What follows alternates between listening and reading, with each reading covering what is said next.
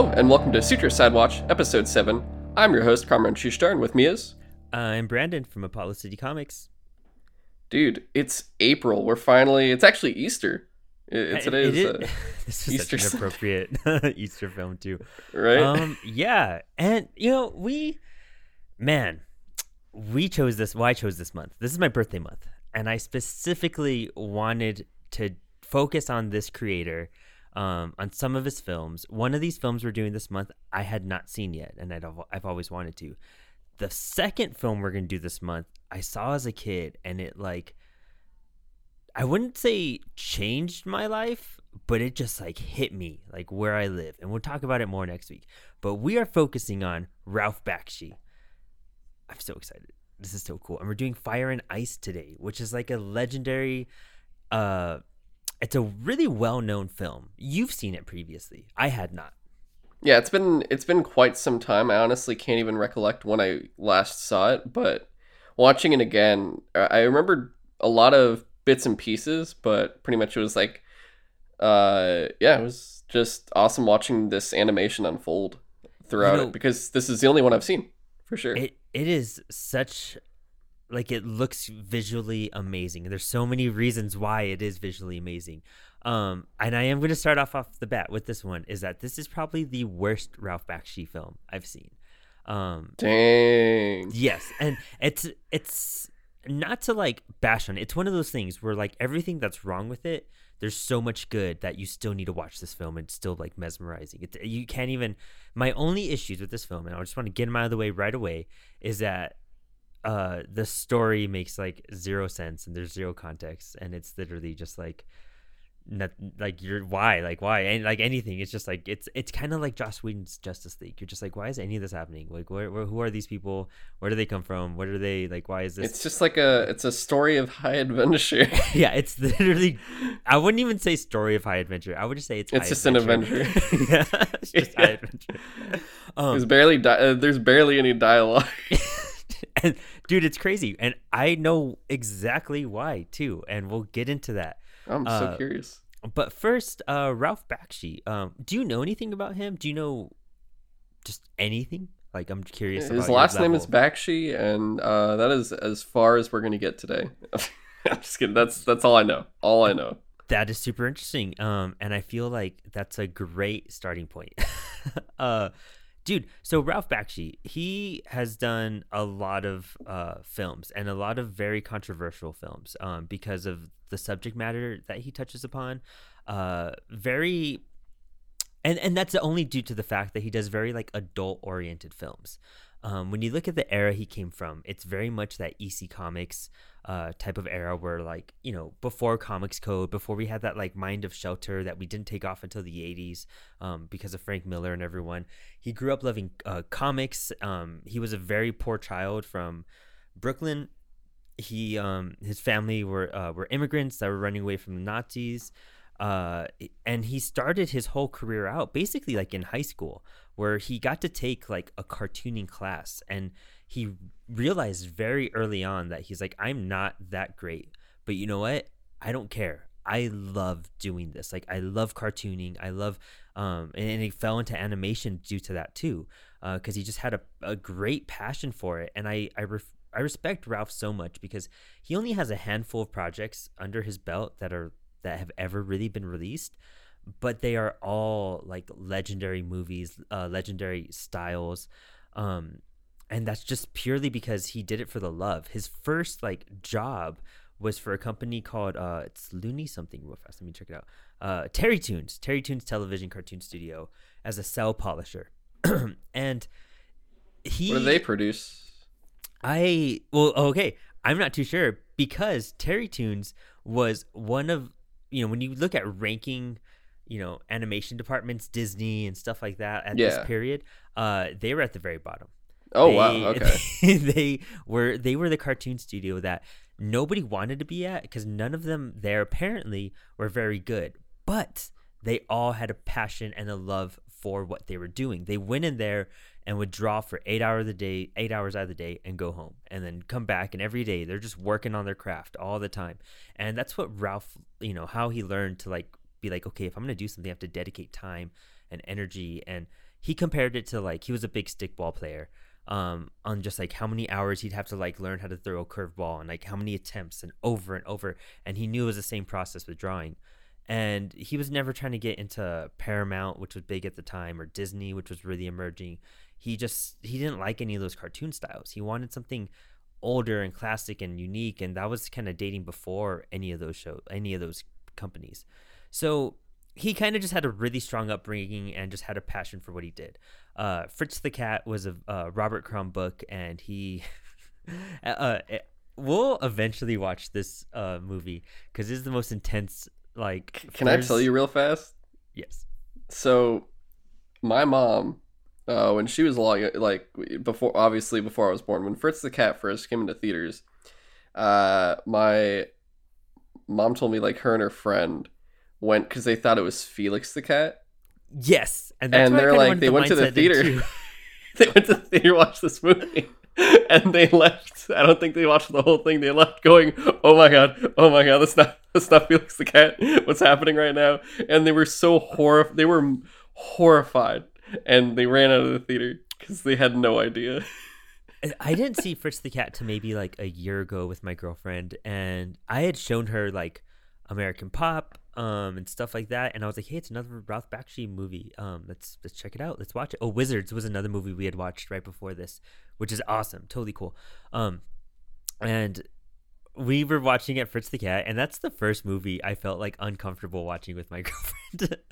And it takes a lot to make us uncomfortable for the stuff we've seen, and it's a very graphic film. Like, it has the longest sex scene I've ever seen. Oh my god. But aren't those cats? Dude, I'm good. You know, I'm okay saving this for last. Like, of all the Bakshi movies, if you're like, hey, you want to see all of them? Be like, yeah, sure. You could. I'll wait on that one. I'm okay. And it's so funny because the thing about Bakshi movies that I knew about a lot of his films. When you watch Wizards, when you watch American Pop, and from what I've heard about, what's the other really big one that got him super big? Lord of the Rings. Oh, Lord of the Rings was another big one, and that's the first adaptation they ever made of Lord of the Rings, and that was a Coonskin. That's what I'm trying to think of. Coonskin. Yeah, that's the title, Coonskin. Oh, I was like, is that a what? But Lord of the Rings, that was the first adaptation, and that's kind of a big thing that set him off career-wise too.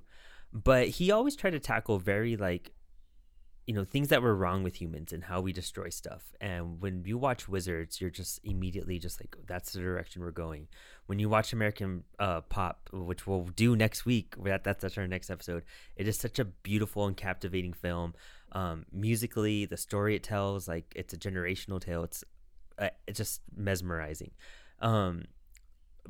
What was I saying? Coonskin does the same thing. It kind of tackles some of those subject matters that were hard to talk about then. But he grew up in New York as a poor kid. He didn't, he was never racist. I think he's a Jewish guy too. He never really saw like these flaws or errors that, a lot of our society is unfortunately consumed with. And he wanted to point those out through his art. And again, he continues as an artist. He's like, I've never been the best. Our art and our movies have never been the greatest. When I started up my own production company, like, I hired all the guys from Toontown. And is that what the place was called? I forgot what that place. You said it was Toon Studios, or I forgot already. Yeah, it's one of those names. Terry Toons, yeah. He brought them all on because he knew they were hard workers and they just dedicated to the craft. He's like, the problem with today's like generations is that people want, people don't know how to just suck and just like suck forever and, still be accepted by that style and have that become their style. Everyone is like the Jim Lees, everyone just comes out and they're just too perfect, too on it. Like, you need that, like, that flaw in your work. Yeah. And, I past the most recent Apollo episode we did, we talked about stuff like that on the underrated overrated episode, on how that perfection can kind of just like not make it as captivating. And yeah, because it's just, it feels too, I don't know, it doesn't grab you, I guess. Yeah, exactly. And I feel like, even what they do here, I wanted to start the show like this, but the word of today is rotoscoping. Do you know what rotoscoping is? Rotoscoping, it's a type of animating, right? Isn't it an animation style? Yes, it is an animation style. Do you know what it involves or anything? I feel like a lot of heavy drawing, but I honestly don't know. I'm Okay, honestly, no, yeah. I had to look this up. I had to do a bunch of research on it. And this is, when you look back, have you seen the animated Lord of the Rings? So Or that I've seen, I want to say clips. I've seen parts of okay, it where it was on TV once, and I saw like a small battle portion, but nothing. I just was like, oh, yo, Boromir's got a Viking helm, and then I was like, cool, commercial, right by. yeah, yeah, I know I what should you mean. honestly, I need to watch it because I'm honestly, Lord of the Rings is probably one of my favorite things, and I still haven't even watched that cartoon, which is insane. Maybe we could touch base on it next year or something because it's I want to rewatch it myself. It's been years since I've seen it, but it's really apparent there. It's not so apparent in this one, but rotoscoping, essentially what they do is they film the movie live action. They have two guys, all the battle Oh, scenes, everything, and then they animate over that. And so so that's why it if you looks know, so real, like in terms of the yes, movement. exactly. That's why all the figures are just so, it's different for animation, And our previous two episodes on Castle in the Sky and Nausicaa, I was saying like, a 2 hour animated movie. This blows my mind for this era. Fire and Ice came out in '83, and this is an hour and 20 minutes. But look at the animation difference between all this, and look at the movements, and like what you're saying, like it just seems more human, and it's more fluid and everything too. It's because that's all real actors. They had props. If they're climbing a mountain, they would get those things that painters have, the like Yeah. steel frames. Yeah, they'd be climbing one of those, and then they would just animate over it. Um, so Ralph, that was kind of his cartooning style for a lot of these films. Notice that's the same way in American Pop too, which is kind of why I wanted to combine these two films because they're two films where it's very prominent. Lord of the Rings, you could kind of see the live action bleeding through the animation, especially when you see the horseback scenes and stuff like that. But yeah, I just think rotoscoping is a very interesting way to do stuff, and it's I don't see it anymore. I don't know another genre, like, oh, not Is it genre, but expensive? Like, I would assume not, because Ralph really didn't have the funds to like do high end stuff, um and that kind of segues us to who worked on the film. This the screenplay, before we talk into the art and all that type of stuff, because there's some legendary stuff with the art. There's some legendary stuff going on with the screenplay writing, and that's where we kind of address some of the issues that happened in this film. The script was written by Jerry Conroy and Roy Thomas. They are two of the biggest comic book contributors in the 70s. Jerry Conway, very famous for his Death of Gwen Stacy issue, and oh, creator of The Punisher. They both worked on a whole bunch of Conan the Barbarian comics. I They see are, that he wrote the Conan movie, apparently. yes, yeah, and that was a dope movie. Oh, yeah. Honestly, yeah, the movie. Story of high adventure, Victorian age. Yes, Yeah. it's so awesome. And me personally, I'm slowly, I am like really interested in Conan the Barbarian. I love that whole, just, that whole genre of that, high adventure kind of I, savage I bestiary don't know if I stuff. told you, I was always, I'm a fan of Mike Grell's, The Warlord from Oh, you DC. are. Yeah, I never told anyone that. I don't think. Yeah, dude, that stuff's That's always so dope. I cool. love that, like, Dude, that's yeah, a the that's a Conan comic stuff, I've man. been trying to like find a gateway into for so long. I have one of the issues. I've always been fascinated by it. When they've brought it back recently, I'm just like, dude, that's Warlord. That's so cool. Like, that's awesome that you say that. You gotta come on an Apollo episode and we'll talk about Warlord. We could just start from the beginning. Honestly, there's so much to talk about with it. But anyway, yeah. But that, yeah, I love that genre, that high fantasy kind of barbarian genre. So yeah, I mean, you have two great writers for the time. They're very dated type of writing. Jerry Conway started when he was like in high school working for DC, dude. He just got lucky. They didn't even know how old he was, and he was just sending in scripts and they were putting them out. Oh, And really? yeah, and then they were found Oh out, my they're like, god. oh fuck, this guy's 16. Like, and he's just been in the industry since then. Very outspoken about how people use the Punisher logo and how he's very against police officers and stuff that's going on with it today. He recently did an interview with Brian Bendis, because they both created characters that were in like the Black Lives Matters protest. However, people were wearing and Miles's logo on one side, and the other side were wearing the Punisher logo, and Oh, how that's one was for like hope and one's kind of going against that, and how corrupt that was. And he's like, they don't understand what the Punisher's about, because they would, if the Punisher was real, all those people would be dead. I'm sorry.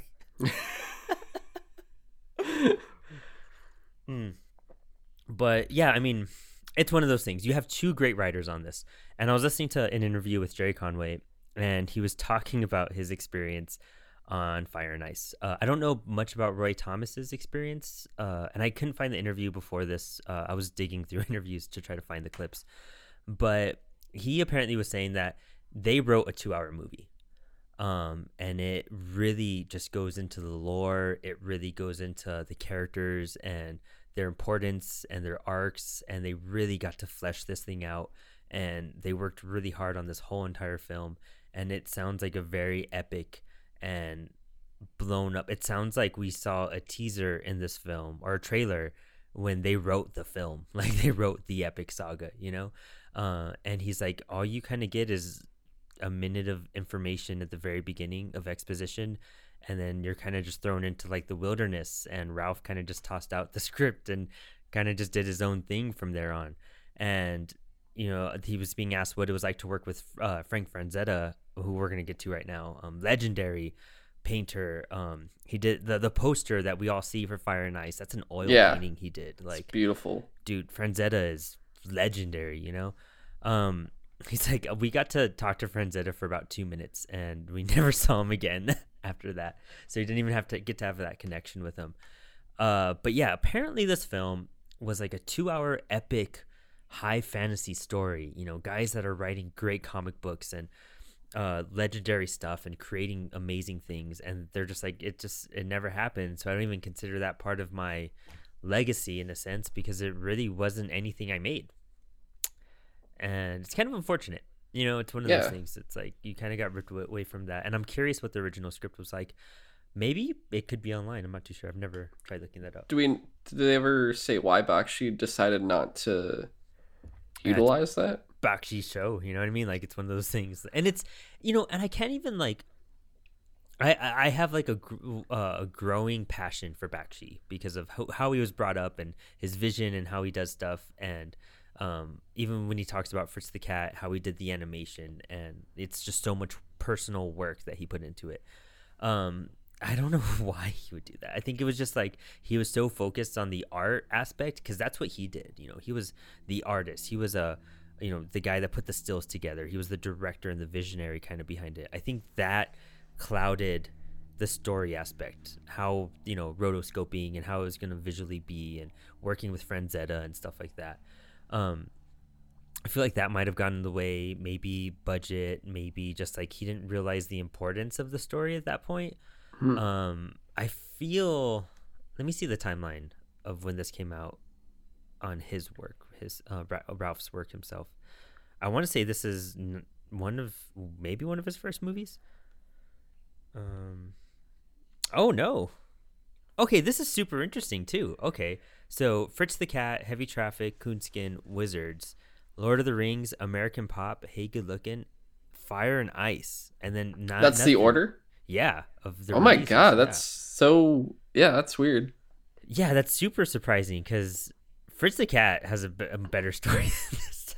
Honestly, I want to. It's crazy too, because it's like, I guess if you showed me all the posters, or like you show me the title and the cover of each of these films, like the one I'd gravitate towards probably is this one, just because it looks so epic. Like, epic, yes. You have Darkwolf, who's basically 80s animated Batman. That's a barbarian, and you're just like, this is the most amazing. And he is voiced by let me double check it again, Steve Sander, who is, I honestly don't think he's really in anything of note too much, like looking at his stuff, maybe some old Western TV shows and I think he was on an episode of Knight Rider or something, looking at his IMDb. But I'm also curious if he did his own acting in it. Like, I know he might have done the voice, but like if he did the movements too. Oh yeah, any of the actors and actresses, because a lot of them too, like looking at them, none of them have actual IMDb pictures, and it's like the cast here doesn't look like they're known or did much at all One of compared the to like, girls worked on The Simpsons. I forgot which oh, one. like But worked on yes, it as one of the voice yeah, actresses, or mm-hmm. okay, Yeah. interesting. And she was on season one. She came in. I read that, and she did some other stuff with The Simpsons. But you can't even find Wikipedia pages like what you're saying. I really, this is so like, and now I really really want to see the old script because it's gonna make me kind of sad knowing that there was something that could have been more, and we're at this weird point in time too where all of a sudden now everyone's doing like hashtag bring something back or continue this and stuff like Right? that, and you just, it makes you, it just jumps into the mind of like, yo, what if you did do that, you know, I'm just saying. I would love to ask Jerry about that. Like, if I ever get to meet him, I've never had the opportunity to talk to him at a con, and I wouldn't have known at the time if I did, because I, it's really been the last like 3 years I've really dove into Bakshi. I think at the start of the pandemic, that's when me and Kato really started watching his films. Um, but before that, I'd only seen. I grew up on Cool World for some reason. Like, I don't know. I think That's one of Brad Pitt, right? yeah, it's one of it's Brad Pitt, one of his first movies. And I saw that movie so much as a kid, and then I remember watching it like post high school and just being like, how did I ever enjoy this? This is just so rough. I have to again maybe revisit that too at some It's like point. adult Roger Rabbit practically, right? It really Like, is, yeah, from what I remember, yeah. And I just remember it being bad. But dang. I definitely got to check that out for sure. Um, but what was I saying? Yeah, it's kind of bizarre because all Wizards is another one that had a great story, and actually, speaking of bring back, there's supposed to be a Wizards 2, like a sequel, and it sets it up for a sequel too. Oh, really? And Ralph said like 3 or 4 years that he was working on it, that's like underway still. Granted, that film came out like in 1977. And maybe one day, hopefully before Ralph passes, we get that Wizards 2 film, and that's one I think you would really enjoy. And it's something you'll see some of the characters in it. Like, I've always wondered what that guy was, and I never knew, but now things make sense. Kind of a pop culture like hidden gem type of thing. I'm But looking at like his work. It looks like the last thing he did was in 2015, and it was like a short. yes, The Last Days of Coney Island. Yeah. Yeah, so That's he available really. online that you could check out too. It looks like honestly he stopped like all the way back in the early 90s. Like it was Cruel World, like his last one. Pretty much, and it's one of That those was things that 92. Okay. I don't really Huh. understand why he stopped either. It's I think he just got older and slowed down, and things kind of just stopped happening. I really don't get why he did. Maybe, of course, he is. Granted his age too. Like right now, Ralph is 82. He was born in 1938, and his heyday years were what, the 70s, 80s, and then the 90s. So it's not bad for like a career either. But it's kind of surprising how he didn't just keep pushing stuff out.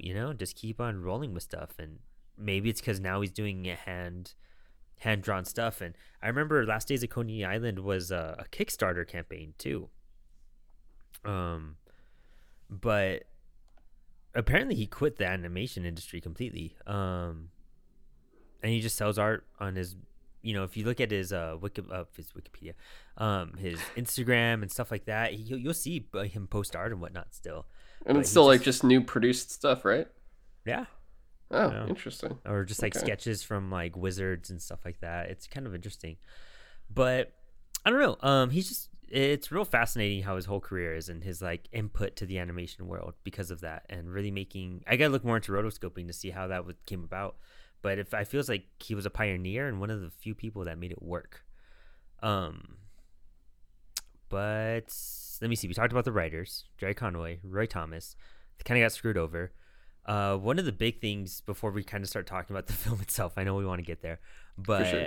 but Frank Franzetta, dude, how much do you know about Franzetta, if you do? Did he do like just, I feel like he's done a lot of high fantasy art where like I guess if it's something really really famous that I've probably seen, it's probably from him, I would assume. You Is it like that kind of thing?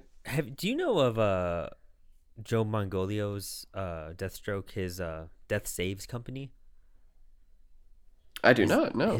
His D&D company that he runs. No, I only recently found, I think from you, that he does a D&D Oh, like stuff, and I was like, what? um, Yeah. that's super funny. Nerd, right? But it's super funny. He has this whole Franzetta line, and I discovered Frank Franzetta as a kid when internet was first becoming a thing, like in the early 90s. And I remember being on the computer, and I don't know how I came across this image. It's a painting called Death Dealer. And if you look it up, you'll see it, and you'll probably recognize it right away yourself. But it's basically like this Black Knight with this epic axe, standing on a horse. And I saw that. Have you seen it? Does that ring a I'm bell? about to look it up right now while you tell me about it. I saw it as a kid, and I was like, "This is the coolest fucking thing in the world. What is this?" And dude, I was like in elementary school, and I saw Oh this. wow. Like, I printed out a copy in our crappy printer, and I put it like in a notebook and everything, and I had it for years. And as I grew up, like, and I just started discovering Conan the Barbarian, and I was like, man, these paintings on these covers, that's kind of what drew me into it. Like how epic it just felt. Like that, if you look up any of the Conan Franzetta stuff, there's actually a Oh, mezco this that is came really out. dope. Okay. Oh yeah, it's super Yeah, dope. it's really awesome. There's a new mezco that, again, like with the Batman 89, I'm gonna rant real fast, that they put out last year for pre-order, and it still hasn't shown up, and no updates on it at all. But they're doing a mezco. They did one on Death Dealer, and now they're doing one on Franzetta's Conan the Barbarian. And I pre-ordered that just because it's the Franzetta style Conan, and it's like two of the coolest things in the world. But the thing the thing about Franzetta is he got his start with like EC Comics and did a bunch of cool stuff, and that's where he made his name. And when he did the Conan covers, he had never read Conan books.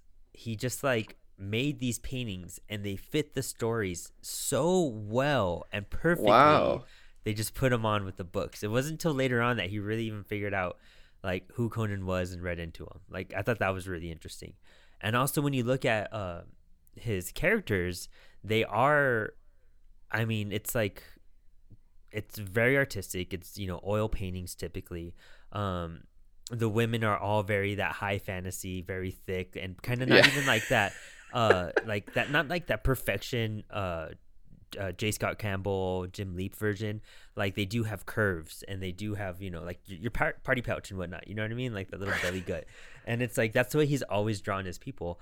And they, Ralph asked him one day, he's like, hey, why don't you draw with models? I'm just curious.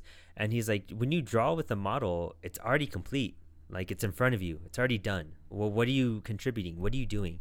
I want to draw stuff from nothing, from art, and really create art. So dude, he never used live models. He just like drew, and that's what came out. And I thought that was like the most interesting thing in the world, because I mean, when you look at like Alex Ross, the guy who is known for a live model for every single thing he draws, every panel, every cover art, he has his friends dress up and all that, and he coincidentally has bodybuilder friends.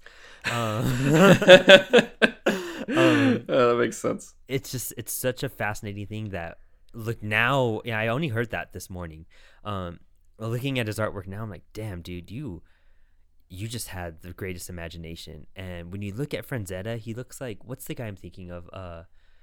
The Rebel Without a Cause kind of guy. You know what I mean? Like, he had the kind of comb back, kind of spiky hair, white shirt, like that was kind of snug, and jeans and like tucked in. He was very much that 50s vibe, kind of tough guy looking dude.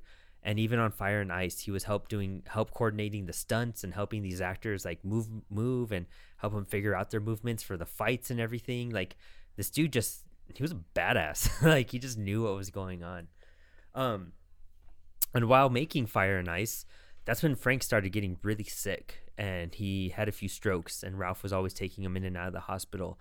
And the last kind of like act of the film, he was right-handed. He couldn't use his right hand anymore, so he had to start drawing with his left hand. And I don't know, I can't even tell. Like, that's how fucking amazing Franzetta is. You know what I mean? Like, this dude had strokes while making this movie. He became ambidextrous, like on the spot, basically, to finish the work. Dude, that's crazy. I can't. And I didn't know he passed in 2010. So 11 years ago, pretty much. I really didn't realize that either, because that's when I graduated high school, and I was not in the comic book universe at this point at all. But Dang. But yeah, I mean, Franzetta, they basically approached him because of, his contributions to this genre. And a lot of the stills, you could even tell like certain parts of the film which are Franzetta's, because they just have a mood and a tone to them. Also, one of the background painters for this film, I always space out his name. I'm gonna see it right now. Da, da, da, da, da. I'm so sorry. Peter Chung. Peter Chung is really known for his like style of animation, because he is the creator and director of Aeon Flux. Oh, interesting. Okay. And he did backgrounds for this, dude. Uh, it's kind of like the layout artist essentially is what he ended up doing. And they would, all these backgrounds and everything, dude. They had almost 200 paintings they had to do for this film. And it's all hand done. Nothing's computer. Everything is hand done on this movie, which is even more insane. Not only are you filming it live action with props and then animating over it by hand, but like all the movements, all the stills, it's just layers. It's just like what we were talking about last month, just like kind of shifting things around. And it's so crazy because you don't ever get animation like this anymore. You really don't. It's looking at modern day, you see other animation studios closing, at least for like, the big films that are going to come out, to the point where it's very much like you're either not Disney and Pixar or you're not, like maybe you're DreamWorks, but otherwise there's nothing else besides, regular animation on cartoons and stuff on TV.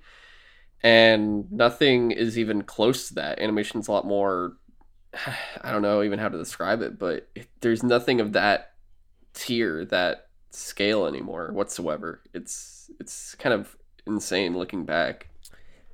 And kind of to comment on that too, Brian McDonald, he's a really big speaker and writer and creator, director, screenwriter.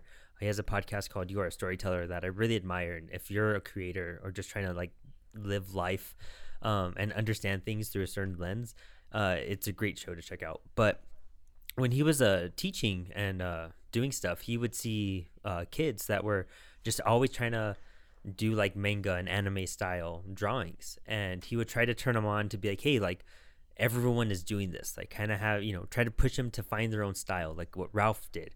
But all of them were very much driven in that single format and style and form. And he's like, you need to add personality, you need to add like flavor and stuff like this, and flaws, just like what Ralph was speaking about. And that's exactly what is pertaining to what you're saying, is that it's all become very cookie cutter, that Jim Lee style, that DC Comics style, and that's something that was just so different and unique. And I feel like that might be why Ralph pulled away from the animation industry, because he's just like, it's not what it was, and it's never going to go back to that. Fire and Ice is just, it doesn't compare to even Batman the Animated Series, like it's just such a big gap in techniques and styles used. That's true. Yeah, and they're just completely night and day different. And yeah, it's funny too, you look at a lot of the animation now and a lot of it is, like you said, cookie cutter. It doesn't feel like, it feels more, I guess, when you look at it at the end of the day, at least if you look at the average cartoon on TV, if you ask me what style, I'd say, oh, budgeted. Yeah, right. Like, yeah, I just say, oh yeah, it's budgeted style, and they're like, really? Like, yeah, it looks like very quite limited. Like, there's a lot of reins on that, obviously. But this is, the complete opposite. You feel, I don't know, it just feels so much more. I guess maybe it is due to the rotoscoping and all that nature, but it I don't know, it looks so special. Yeah, I don't even know how to describe it. Like, everything about it just feels so cool, and like it's like I look at it and I say, like, if you show me a Disney film now versus this, they'd be like, oh, what's the difference? I'm like, well, this one's art.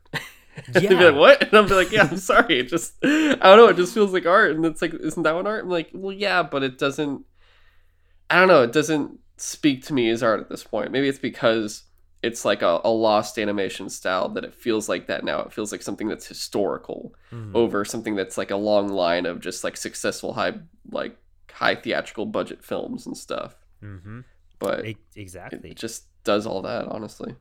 It is, And that's what I meant like the very beginning of this show is that like what the story lacks, like all the art that's in it, it's just it captures you. Like there's the creatures that you see, the way things move, the flow, the pacing, it all just like really resonates for some reason. And I feel like us watching this, it's 2021.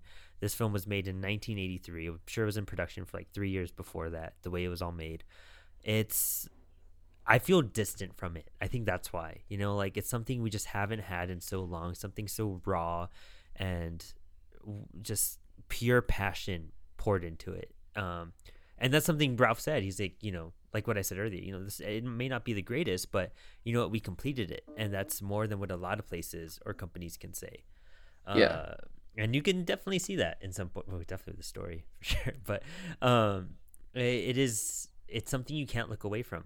You want to watch to see what happens. You want to see what new area you're going to come across next, and when you watch American Pop, you're going to feel the same way. Like it's all right. Oh man, that movie. But I guess onto the film. I don't know how many other facts or spiels I have. Yeah, it's like what else? Like, what else do you got, man? Because I'm very much like it's funny because like you're telling me all this stuff because you definitely have studied this a little bit and like gone through a lot more. Where I'm like, yeah, watch this movie. That's it. Well, I don't know. And a lot of this, like my whole thing with Bakshi, it wasn't purposeful. It kind of like intertwined into my life. I grew up, I saw Cool World as a kid, and I didn't register till recently where I realized that Bakshi is the one that made it. My uncle had a copy of American Pop, and I'd seen him watch it like while I was over when I was a kid or something. And I've always just seen that movie laying around, American Pop. And it just, that name stuck out to me, and it's always just been like, I was familiar with it. And I'm also like, one of my favorite movies in the world is the Heavy Metal animated movie from the 80s. And it kind of has a very similar animation style. I thought they were the same thing. Yeah, you thought when I was yeah, because I watched them around the same time. Those were the only two I've seen of like that era. Was those two, and that's why I thought when I watched them, like, oh, cool. So some dude made these two movies. That's crazy, and I didn't know there was anything else. I just thought it was those two when I was younger. I wonder if they did do rotoscoping in Heavy Metal. We got to maybe sneak an episode in there and check it out because it is just such a imaginative, amazing thing. And what's crazy about both of these movies too, and I want to say it was the same person who was trying to bring it back, but wait, give me 1 second. Wait. What they wanted to do. Oh no, different people. Okay, so this is kind of cool too. It relates to everything. Robert Rodriguez wanted to redo Fire and Ice. Really? Yes, he got the rights to it. I think in like 2015, and he started talking about wanting to remake Fire and Ice, like an animation or live action. I think kind of an animated version. 2010 he did it. No, live action remake of the film. And then Bakshi didn't want any involvement with it, but he agreed to license the rights to Rodriguez. And the closed deal, right after Friends had died in that 2010 area. Sony Pictures acquired the rights for it in 2014. But it's been kind of in a limbo. There's no real updates besides that. So it's like going next to Machete Kills in Space, where you're just kind of like, I really, because I'm not, dude. I probably haven't said it here, but Rodriguez is one of my favorite directors. Oh yeah. He very much like, I grew up with him with Spy Kids, and then all of a sudden I got like Machete, and I'm like, oh my god. And I went back and I watched, From Dusk Till Dawn and the Mariachi trilogy, and those are all amazing. The Mariachi trilogy is so fucking good. It's so amazing. Yeah. It's just it's so good. But yeah, it's which I won't. I guess we could say it now. Like we'll do a not mariachi, but a Rodriguez movie in July because that's my birthday month, and that's what I want to do. Yeah, so exactly. That's gonna be it. But. Yeah, dude, I can't even, now that you're saying that, especially also we got recently like Alita Battle Angel, and we're just getting all this interesting stuff. I'm just like, because now people want a second Alita movie, and you're getting all these different things where I'm just like, I feel like all this stuff I want Rodriguez to do is stacking up to that point where it's becoming like Del Toro. Guillermo del Toro, Oh, because he gets so many projects, and then all of a sudden they all fall through, and you're just like, oh my god, this is so yeah. disappointing. And it's You kind want their of, vision of it, you know? Like, yeah. and I And then the think it'd ones be you do great. get, they're cool, but they're not like, I don't know. It feels like they're missing something each Mhm. time you get a Del Toro movie, and I'm like, man, this is, I don't know. It's just, I don't know. It's just kind of crazy how that just keeps happening. And now you're gonna make me go into a whole research frenzy, I feel like, after this and a couple other things. Yeah, it would, I think it'd be an amazing thing, and I feel like this kind of genre will, at maybe it's not the right time for it. Maybe the superhero genre is still taking up too much space, That and makes there's sense. not like a high fantasy like really big push or calling right now. But it's funny. One of the biggest stories I've worked on as a creator is very much like a high fantasy inspired story, and it's something I've just been craving and trying to find the right time to like really just dive into that world. You know, I haven't played Conan Exiles for a bit by myself because I was just like, I have no one to play this with, but it's Conan and I'm gonna check Is it it out. good? And I just, yeah, it's cool. It's cool. Definitely, definitely. You know, we'll get online together and do it. That'd probably Oh, be okay, better. okay, okay. By We'll see what yourself, happens. it's just like, man, I'm just doing this is taking way longer than it should take anyone. You kind of need a team, but um, also they were gonna do another either reboot or do another heavy metal movie as like a third one or as like a reboot of the first one, and that didn't happen. And the people that were going to create it were Tim Miller and David Fincher. And what that ended up Fincher? yes, Fincher, yes, Oh my Seven, Fight god. Club, everything, yeah. um that didn't end up happening, but what they basically did was like, okay, you're not calling it heavy metal, we're calling it Love, Sex, and Robots. I still have to watch that. uh I still need to watch that. I haven't seen all of it, but the like few episodes I have seen, awesome. Like just too cool, too much fun. And I'm like, I read heavy metal magazine. I have a whole like, couple years worth of issues. It just fits the short story kind of genre for that type of anthology series, but yeah, it's just crazy. These are legendary films, legendary animated films that just like need to come back. Like why aren't people paying more attention to it? You know what I mean? Like, this is the Yeah. stuff that like I feel like would just do amazing, and it's kind of just like a big I don't even know, It's like just kind of it's a dormant genre. yeah, exactly. Very much so. Very much so. And I don't think enough people, I think it was getting big in the 70s and 80s. And that's why I'm really into like Michael Moorcock. And that's how I got into like Hawkwind and Elric. I'm a big Elric fan. And that ties into like Blue Oyster Cult and stuff like that. Like also, all these things kind of mesh together. And then like you realize like all of a sudden I make sense like as a human being. Like, I mean, I feel like the high fantasy always matched that with like the more metal style music and things like that. Like it's hmm very much hand in hand. And I won't lie, like I've always just barely glimpsed the surface of it, just because when it comes to fantasy, I'm in more of the traditional, like, Lord of the Rings, yeah, stuff like that, and they're same. Yeah. completely different. Like, I guess when you look at it, when you're talking about like Franchetta and stuff, he's, at least I was looking at what it said online, like he's the godfather of high fantasy. And hmm then you look and you're like, oh, who's the godfather of regular fantasy? Like, or at least like that more, and it's like, oh, Tolkien Yeah. and Alan Lee. Like, you look at the Alan Lee hmm artwork and it's completely different. It's like so amazingly different.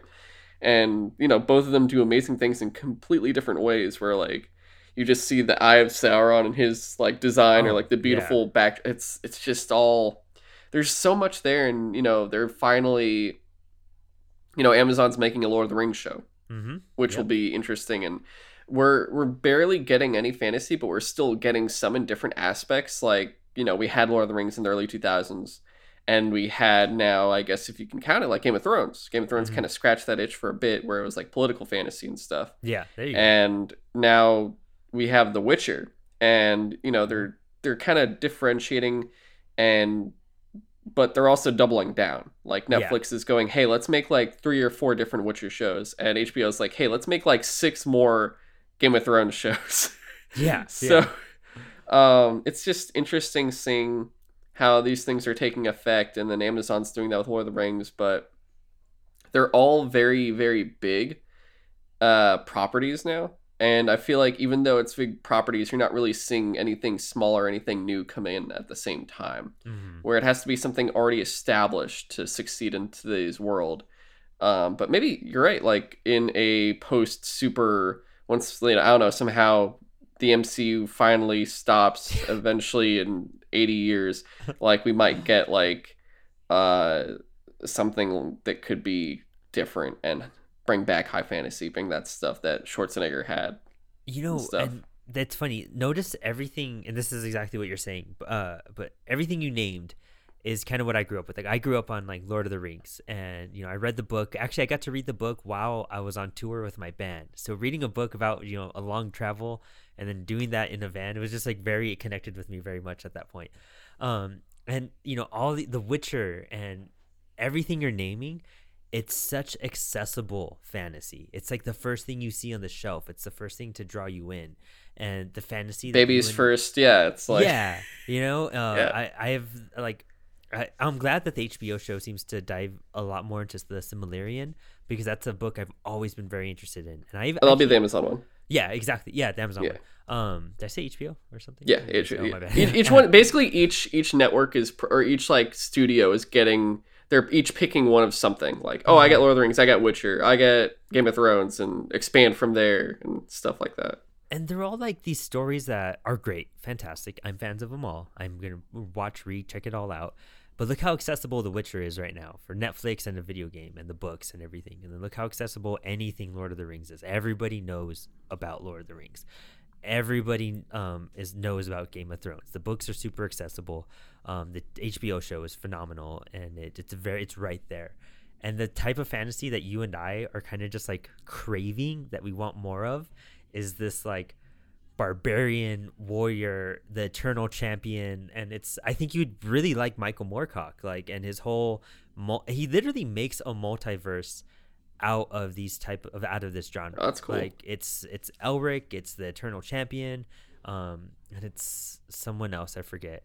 And he even wrote songs for Blue Oyster Cult, a song called Black Blade off of Cultosaurus Erectus.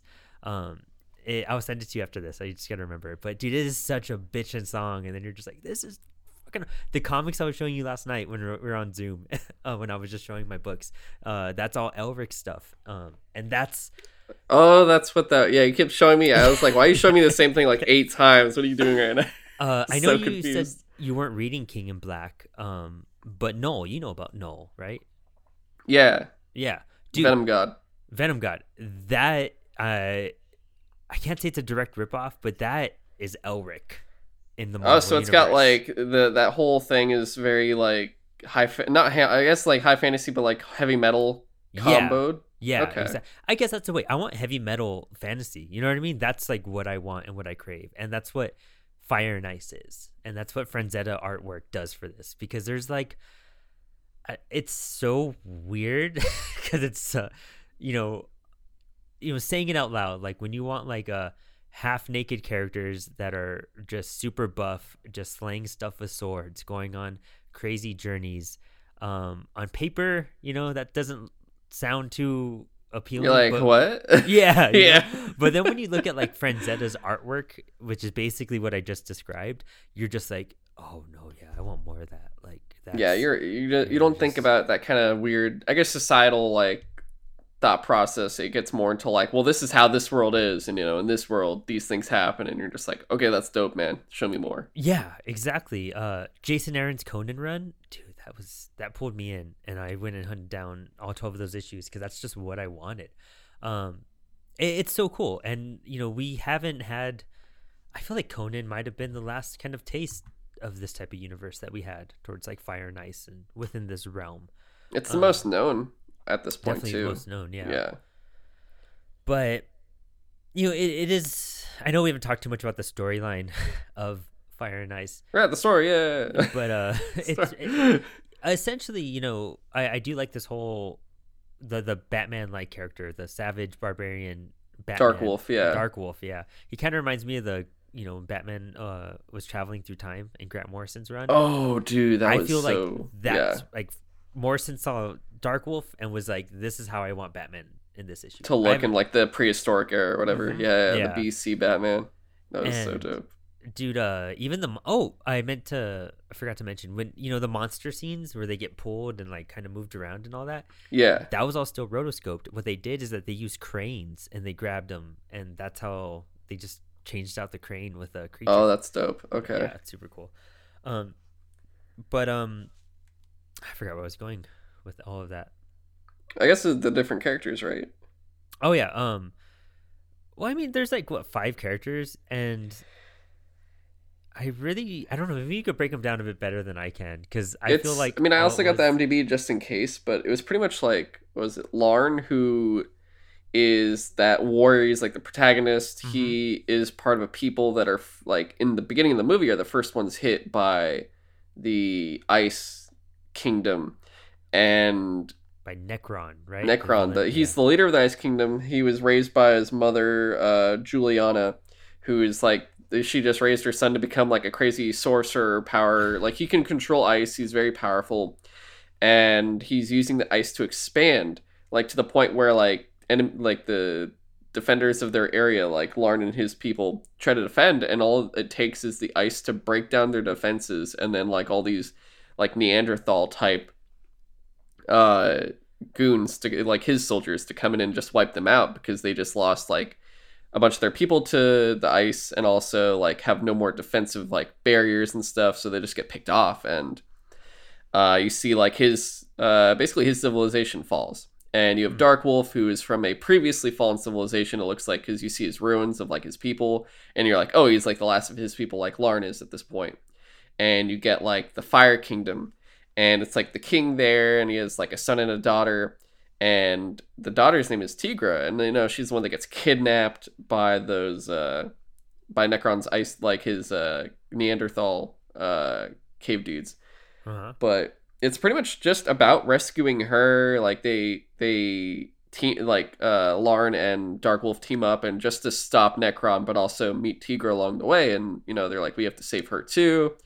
And it's just that's pretty much the whole thing, is the adventure of stopping Necron and saving the princess. I feel like you gave so much more description than that movie actually gives us to. I know, right? Because It's there's barely any dialogue. It's just like a yeah. lot of just I don't know. It's I so was weird like, I because could have sworn it was different. I thought it was longer. yeah, right. Yeah, it's um, dude. That's why I told you last night. Like, I was like, I saw the first 20 minutes and I paused it for a bit because I was like, nothing's happened yet. Like, it's one of those things. It's beautiful. It's captivating, and you're on your edge of your seat because you're like, what's going to go on in this world? But like nothing. Literally, you see the first 2 characters, and then it's like you start off with a battle, you see a conflict, and then all of a sudden the princess gets kidnapped, and then you're just like, oh, we got to go save her. And that's like then the movie ends. Like, and even what's his name, the wolf guy, Battle Wolf, Dark Wolf. Dark Wolf. His ending is so, you see him stabbing Necron, and then like the explosions, and you're like, that's it. Like, he was in here for like 20 minutes and You he's see him on the gone. horse and he smiles and he disappears, and you're like, where'd he go? Yeah, you're just like, all right, well, I don't know. It felt very, again, the reasons behind Yeah. the script and the story. It's knowing that, like, walking into this film, I was just like, I kind of know what to expect right off the bat, and it just, I wish I think want for more. me, it comes down to like, there's every now and again, this actually is probably one of my top 2 now, most, not disappointing, but like, it could have been so much more. And it's like Yeah. one of these 2 things now where I'm just going to keep thinking about probably for a very long time. Uh huh. Because the only other movie that does that to me is Mobile Suit Gundam F91, I believe. Oh wow. And it's a movie that should have been a whole show, and it's so short and doesn't even, it finishes off like on a cliffhanger. And it's one of these ones where it doesn't relate to the other, it's like part of that main Gundam line of shows and movies and stuff, but it has so much, like, from what I watched, it has so much promise of like, oh my god, this is like really interesting. But then it just cuts off and you're like, that's it. And it just does that thing that you can feel that there was supposed to be more, and you could feel that it's unfinished, and that's what this one does to me now, for Fire and Ice as well. Mm-hmm. And it's it's gonna linger there, and it's one of those things where, like I said, I'm just gonna be researching now and like looking into things and be like, why? Yes, yeah. So like, Because the concept's great. Like the title and the concept itself, it's so simple: fire and ice, and then you have like a guy that controls ice, and then the other opposing power. Like it's so simplistic, but it's so. And the cover and the characters look so perfect, man. yeah, Dark Wolf, it's and amazing. all of them. It's just, it breaks your heart. You're just like, I really wanted this to be so fleshed out, like, and so enthralling. Like, why aren't there comic book spin-offs? Why aren't we talking about it more? It's like, okay, I can see why now at this point. Yeah, But maybe we could dive in and try to find the original script and check that out, and then kind of do a follow-up quick video about it. Just to see how much lore that there really was and how captivating this film was supposed to be. Yeah, I'd definitely be down for that for sure. But I don't know. I think to wrap it up, honestly, like I give it the best like 6 out of 10 it can be. Like this is like gold tier 6 out of 10. Just because the story's lacking so much, I have to deduct a bunch of points out of that. But dude, I would rewatch this movie. I want to rewatch it already. Yeah, I want to watch it again. Like it's just so cool. Yes, like it deserves. I would buy the Blu-ray. I would, if they had figures of this, I would buy the figures. Like it is. If they do comics out of it, I will buy the comics. Like it is so damn good. Like, and it's so interesting, and it's this world. We want more of it. I'm only sad we don't get enough. I'm craving it, but phenomenal. And I feel like this just goes along with all the movies we've talked about so far. Somehow they've all just been way better and so much cooler than I could have ever imagined.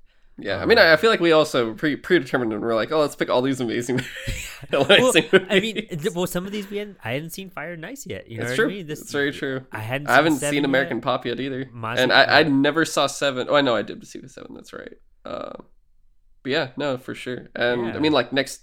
I've never seen THX or American Graffiti for like May, so that's like gonna be new for me. American Graffiti, so it'll be that we have some specific choices, but they are a lot of them are undefined yet. It's just assumptions and pre-hype. Pretty much. But I want to. I'm hyped. Like I want to read my Conan books now and go find some Conan comics and whatnot. Like I just want to get more of this universe. We should play Conan Exiles on Xbox. In fact, forget your other podcast today. Let's just. Oh yeah, totally. I'll see if it's on sale. I'll figure something out. Maybe. I think it's on Game Pass. I'm pretty sure. Oh, if it's on Game Pass. Oh shit. Okay. Yeah. We'll start that. That's gonna be easy. I got that forever. Yeah, I'm good. But Bakshi, I respect him. He is an amazing creator. He has definitely made his mark on the cartooning world. He definitely has some stories to tell. This may not be his best work, but it's kind of like the DC films. It is filled with amazing people on it. The writers, the artists, dude, Eon Flux, Frank Frazetta, Conway, Thomas. These are all top tier names, in this industry. Yeah. And it just sucks we didn't get like top tier, like quality story. Yeah. Like just the true adventure. Yeah, exactly. Yeah. But I hope this does, whoever checks out this movie kind of opens up to this area of high fantasy that, we're talking about and aiming for. Because if I write fantasy, this is the type of fantasy I would want to write. As much as I adore and admire Lord of the Rings and Game of Thrones and all of that, like I think it's enthralling and mystical and perfect. This is where I'm like, this is where the adventure's at. This is the undiscovered, uncharted region. We get like Tarzan and Conan, and that's kind of it. Like this is such an untapped area. You just have to find the right recipe. It's like Edgar Rice Burroughs stuff. Yeah, like it's cool stuff. For sure. It definitely, this being technically his last little run of films. Maybe he was just wearing out and tired too, because a 10-year gap between this and Cool World, it's a pretty long time to jump back into the industry. It's very true. Yeah. But I don't know. Any final thoughts on it? No, I think I've honestly said everything I've wanted to. Just freaking Savage Batman. That's it. It's so dope. I gotta make a promo image with both of them and compare them. Just Dark Wolf. That's probably the promo. Is this Dark Wolf? to show Darkhold. It's funny because he's maybe in the movie for like 10 or 15 minutes, if that. Every time he's in there, though, everyone's dead. He just kills everybody. You just watch him mow down 5 guys within 5. You're just like, oh, that was incredibly, like, they didn't even have a chance to do anything against him. He just took them all out. It's crazy. I was watching this like making of on this film too, and they were saying that like when they were doing some of these action sequences, they really had to use force to get that like that kind of real true movement to put into the animation, because if they would have gone any slower, you could tell it's kind of wigged out. So they really had to kind of hit and defend and block and whatnot, and there was a lot of work that went into the stunts because of that movement. And you can see when they swing an axe, like they're swinging something heavy and it's hitting something, you know. It's, you know, if anyone is watching, or even if you right after this, just like look into rotoscoping and look into like the actors doing it, and then try to see the same clip where it's from, and you're gonna be like, holy crap, it's weird. It's like when you play that skin on Spider-Man, where you're like the animated Spider-Man, but you're in like the gameplay world. It kind of feels like that, you know? Yeah. I know what you mean. Yeah, for sure. Good stuff. Interesting, very unique work. American Pop is on the other end of the spectrum. Like it's kind of like almost a historical piece to a certain extent, you know? I'm looking forward to it. Like I said, first watch for that one, so that'll be brand new for me. Yeah, it'll be fun. And as a musician growing up, it really just hit me at the time I actually sat down and saw it, and it just, it's gonna be a good watch. I can guarantee that. But man, yeah, I think I'm out of facts. No worries. Well, I told you I was excited about this. Yeah, you were very excited, man. I figured. I was like, I'm just gonna let him talk and just see what he has to say, and it worked. But man, Brandon, where can people find you, man? Check out Apollo City Comics on all podcast networks, and we just made a new YouTube channel, so be sure to check us out there. There's links on our Instagram and social media, so hit us up. Nice. All right. Well, you can also find me on Twitter at GoGoComzilla. And, you know, you're already here. You're listening to Sutro SideWatch on the Sutro Side Talk channel. But, of course, you can listen to the actual show, Sutro Side Talk, which is weekly.